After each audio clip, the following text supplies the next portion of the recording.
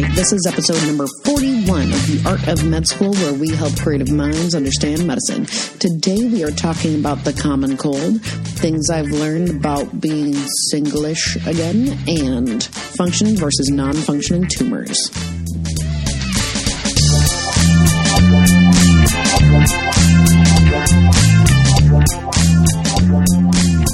Maybe it's cold outside.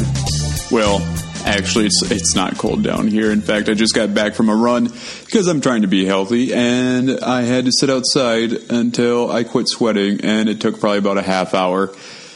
But depending on where you're at, it's probably cold, and so we're going to do the common cold. So let's talk about the cold season and who's doing it and why. So, rhinovirus is the most common cause. It's 30 to 50% of colds are caused by the rhinovirus. Coronavirus, second most common cause, 10 to 15%. Interesting side note, coronavirus also causes SARS and Middle East respiratory syndrome. So since rhinovirus is the majority of colds, we'll talk about that one. It's a virus, obviously, in the name. It's non-enveloped, so it doesn't have any kind of structure around it to keep, which you would think would keep it safe. But the envelope is more susceptible to environmental factors. So actually being non-enveloped makes it hardier. It has a linear single strand of RNA inside of it. It's positive sense, which means that it can go ahead and just replicate on its own. And it does have an icosahedral capsid, kind of like a six-sided die-shaped capsule. Would be six-sided? Would be 8. I'm not even sure. Kind of looks like a diamond. All that stuff, let's be real, probably only the med students care or maybe even understand. But hopefully, a little interesting for the rest. So the important things for the rest of us, transmission is primarily respiratory droplets. So straight up person to person, getting passed back and forth. However, it can also live on what's called fomites. Fomites are just contaminated surfaces. What happens is it goes into the upper respiratory tract and it binds with the epithelial cells there through something called ICAM1. The epithelial cells express ICAM1, which is kind of like a receptor, and then the rotavirus attaches to that.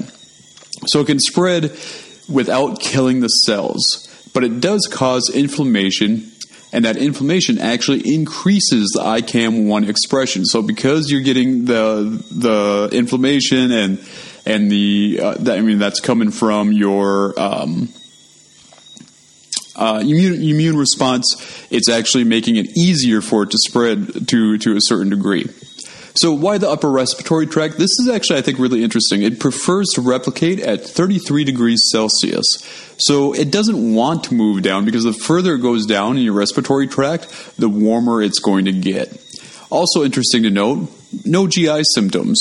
Why was that? Because the rhinovirus is acid labile, and that means that it doesn't survive in acid very well. It's susceptible to it, so it can't survive in the GI tract to cause any kind of symptoms down there. That's different than a lot of the other. Rhinovirus is a picornavirus, and there's other picornaviruses that are acid stable, like hepatitis, Coxsackie A and B. Those are all acid stable. Poliovirus is another one.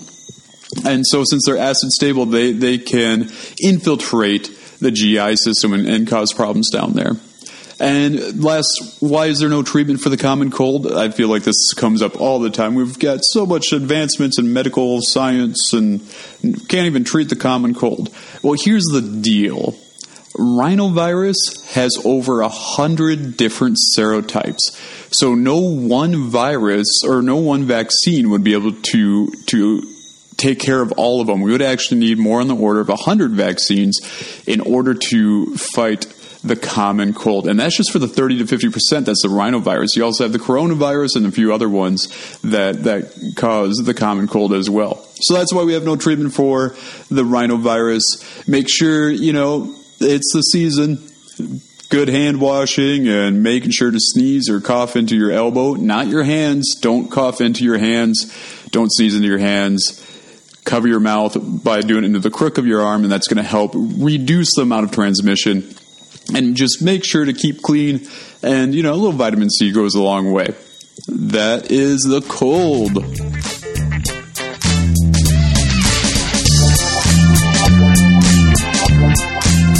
Make sure you check us out on artofmedschool.com. We have a ton of more information, blog posts, any of our past episodes that you might have missed, as well as some really fun underwater photography that Mike has been working on. There's some cute photos of fish. So check us out on artofmedschool.com. All right, so this is all about things that I have learned by being single-ish again. Obviously, I'm not single, and I'm very happily in a relationship, and it's really great. But and it's really easy to focus on all of the crappy parts, But I think I've kind of grown a lot as a person by being independent again. And being independent is always something that I very strongly, that I've always strongly identified with and that I've held as being a priority of like, I don't need no man to carry anything for me and blah, blah, blah, blah, blah. But like, it's reawakened this independence. And I think that just in general, I am finding myself being more confident, that I'm super confident in my ability to be good at my job. And I think this one's the clincher. And I was just thinking about this today. I was talking to Micah about this today. And I think this is like the big thing. Okay. Are you ready? I am really confident in my relationship, in what is and is not my responsibility. Okay, so previously, when we were living together, if Micah was like sad or pissed off about something, I immediately defaulted to being like, oh my God, it's my fault. What did I do? How do I fix it for him? And like, blah, blah, blah. That I would take responsibility. And now I am, no, not so much. Mostly because there's the fact that we have removed the reason that he would be mad at me for a lot of things, because there's a lot of that day-to-day stuff that he isn't cranky at me for. Mostly because I am not the tidiest of housekeepers.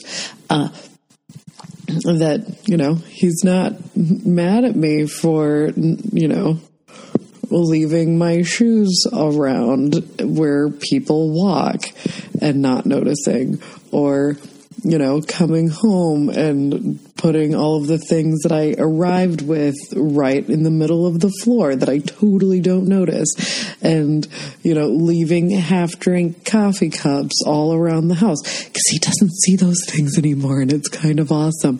And what's interesting about that fact is that I don't do those things so much anymore. I still do the half-drink coffee cup thing, but I'm better at noticing them and then picking them up later, as opposed to like being like, doop-a-doop, there's nothing wrong. So anyway, we've removed all of those like day-to-day things that he would be cranky about me for, because he's not here to see when I do those things. And so if he's cranky, for the most part, like, I'll know if I've done something wrong. Like, I forgot to pay all of the bills, and so he's legitimately angry at me, or, which I don't do. But, for example, that I know now that there's a concrete thing that he might be mad at me for, and, which is usually me not, holding my end on an obligation that I said I was going to follow through on. But so if he's mad about something or pissed off or frustrated or cranky or whatever, I know that it's not my fault and I don't have to fix it, because often, at least the way our relationship works, if I try to fix it and I didn't break it, then it's usually one more stressful thing that he doesn't want to have to deal with, And so it usually makes it worse of like, oh my gosh, how do I help you? Blah, blah, blah, blah. He's like, you can probably help me by giving me some time to actually do the studying, because that's what I'm stressed out about, because I need to, I've got all of this work to do and no time to do it. And so, giving him his time to be able to do that is usually going to be the best thing. And so I, then like to, throw in words of encouragement here and there, but knowing that knowing what is not my responsibility in his emotions has been something that I've really learned. And I think that's going to help us out and help me out a lot here in the future. And so, I don't know. The other big thing that I have learned in this process is how to rely on other people who are not in this relationship. That I am getting a lot better at asking other people for help when I'm usually not very good at that because of that independence thing that I was talking about. So, I don't know. Those are a few of the things that I've learned about being singlish again. Most of them are about being really confident and learning my independence, but also knowing when I need to ask for help.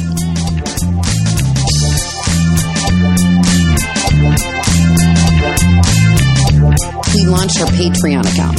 Please go check it out. You can find a link on our website or just look up Art of Med School on patreon.com. This is a great way to support us as we work hard to make the most and best content possible. You can find more information on our homepage at artofmedschool.com. And every little bit helps. Thanks.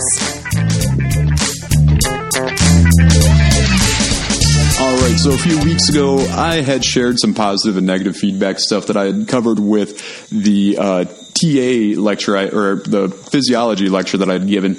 But I noticed there was a few things in my notes that I didn't get a chance to. Actually, there was a lot of stuff that we covered in that class that we didn't cover. Like we talked about hypothyroidism versus hyperthyroidism, a few different examples of those, hyperparathyroidism, GLUT4 and other GLUT receptor or transporters, all sorts of stuff. But there is something that I thought would be of interest to you that is not quite as nerdy medical, or probably not as specific is really what it is. I think sometimes I get detailed, which obviously we need to be detailed, but not always interesting for you guys. So there's two things that we talked about that I really wanted to bring back up. The first was the concept of tumors. So we've talked about neoplasias and tumors and stuff like that. I believe we did. Yeah, we did. Might have been on the blog. Anyway, so tumors kind of work in two ways. They're either functional or they're non-functional. And the really, really good one that I like to use to illustrate this difference is the pituitary adenoma. So a tumor of the pituitary gland. If you're not sure where that's at, picture your brain, and there's a little part that's going to overhang your eye area. The what's right behind your forehead, and nestled in there, in that crook that it makes, is the pituitary gland. So we talked about, me and these students, we talked about what would happen if you have a functional tumor of the pituitary gland, a functional pituitary adenoma. So, we did talk about this on the podcast, because I remembered us talking previously, maybe you don't remember, about how a neoplasm or cancer is basically unchecked growth of some kind of cell. So in a pituitary adenoma, if it's functioning, it's going to be unchecked growth of one of the cells that releases a hormone. Okay? So we've got all of a sudden all these cells releasing, let's say prolactin.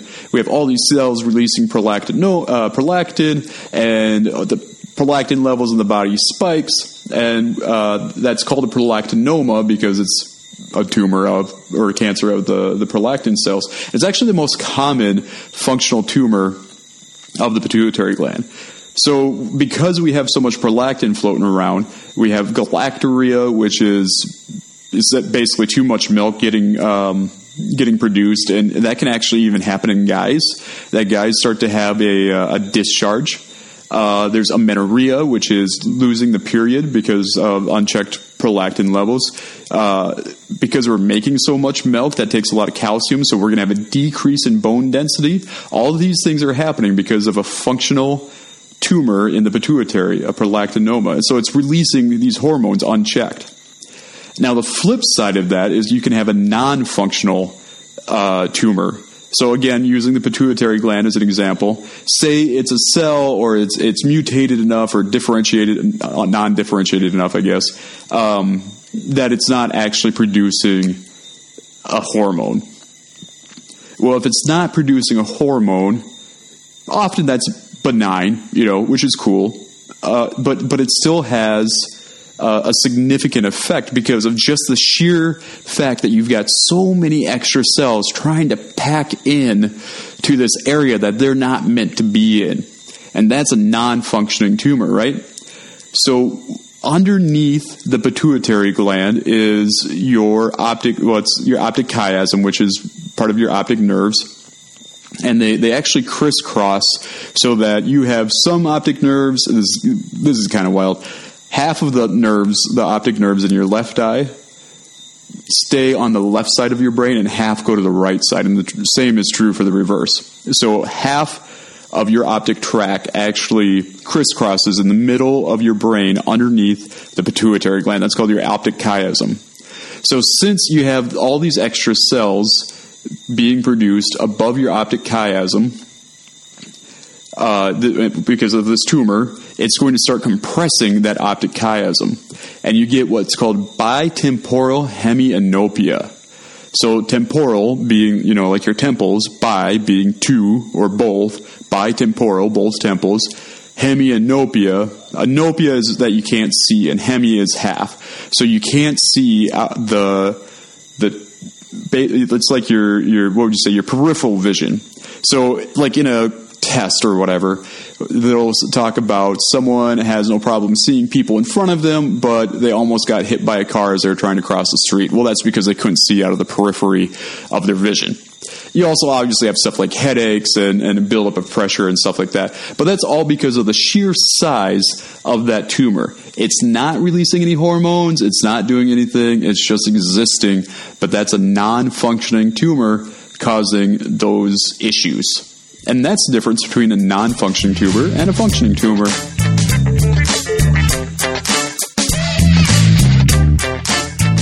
All right, there you have it. That was episode number 41 of The Art of Med School, where we help creative minds understand medicine. Today we talked about the common cold, things I've learned by being singlish again, and functioning versus non-functioning tumors.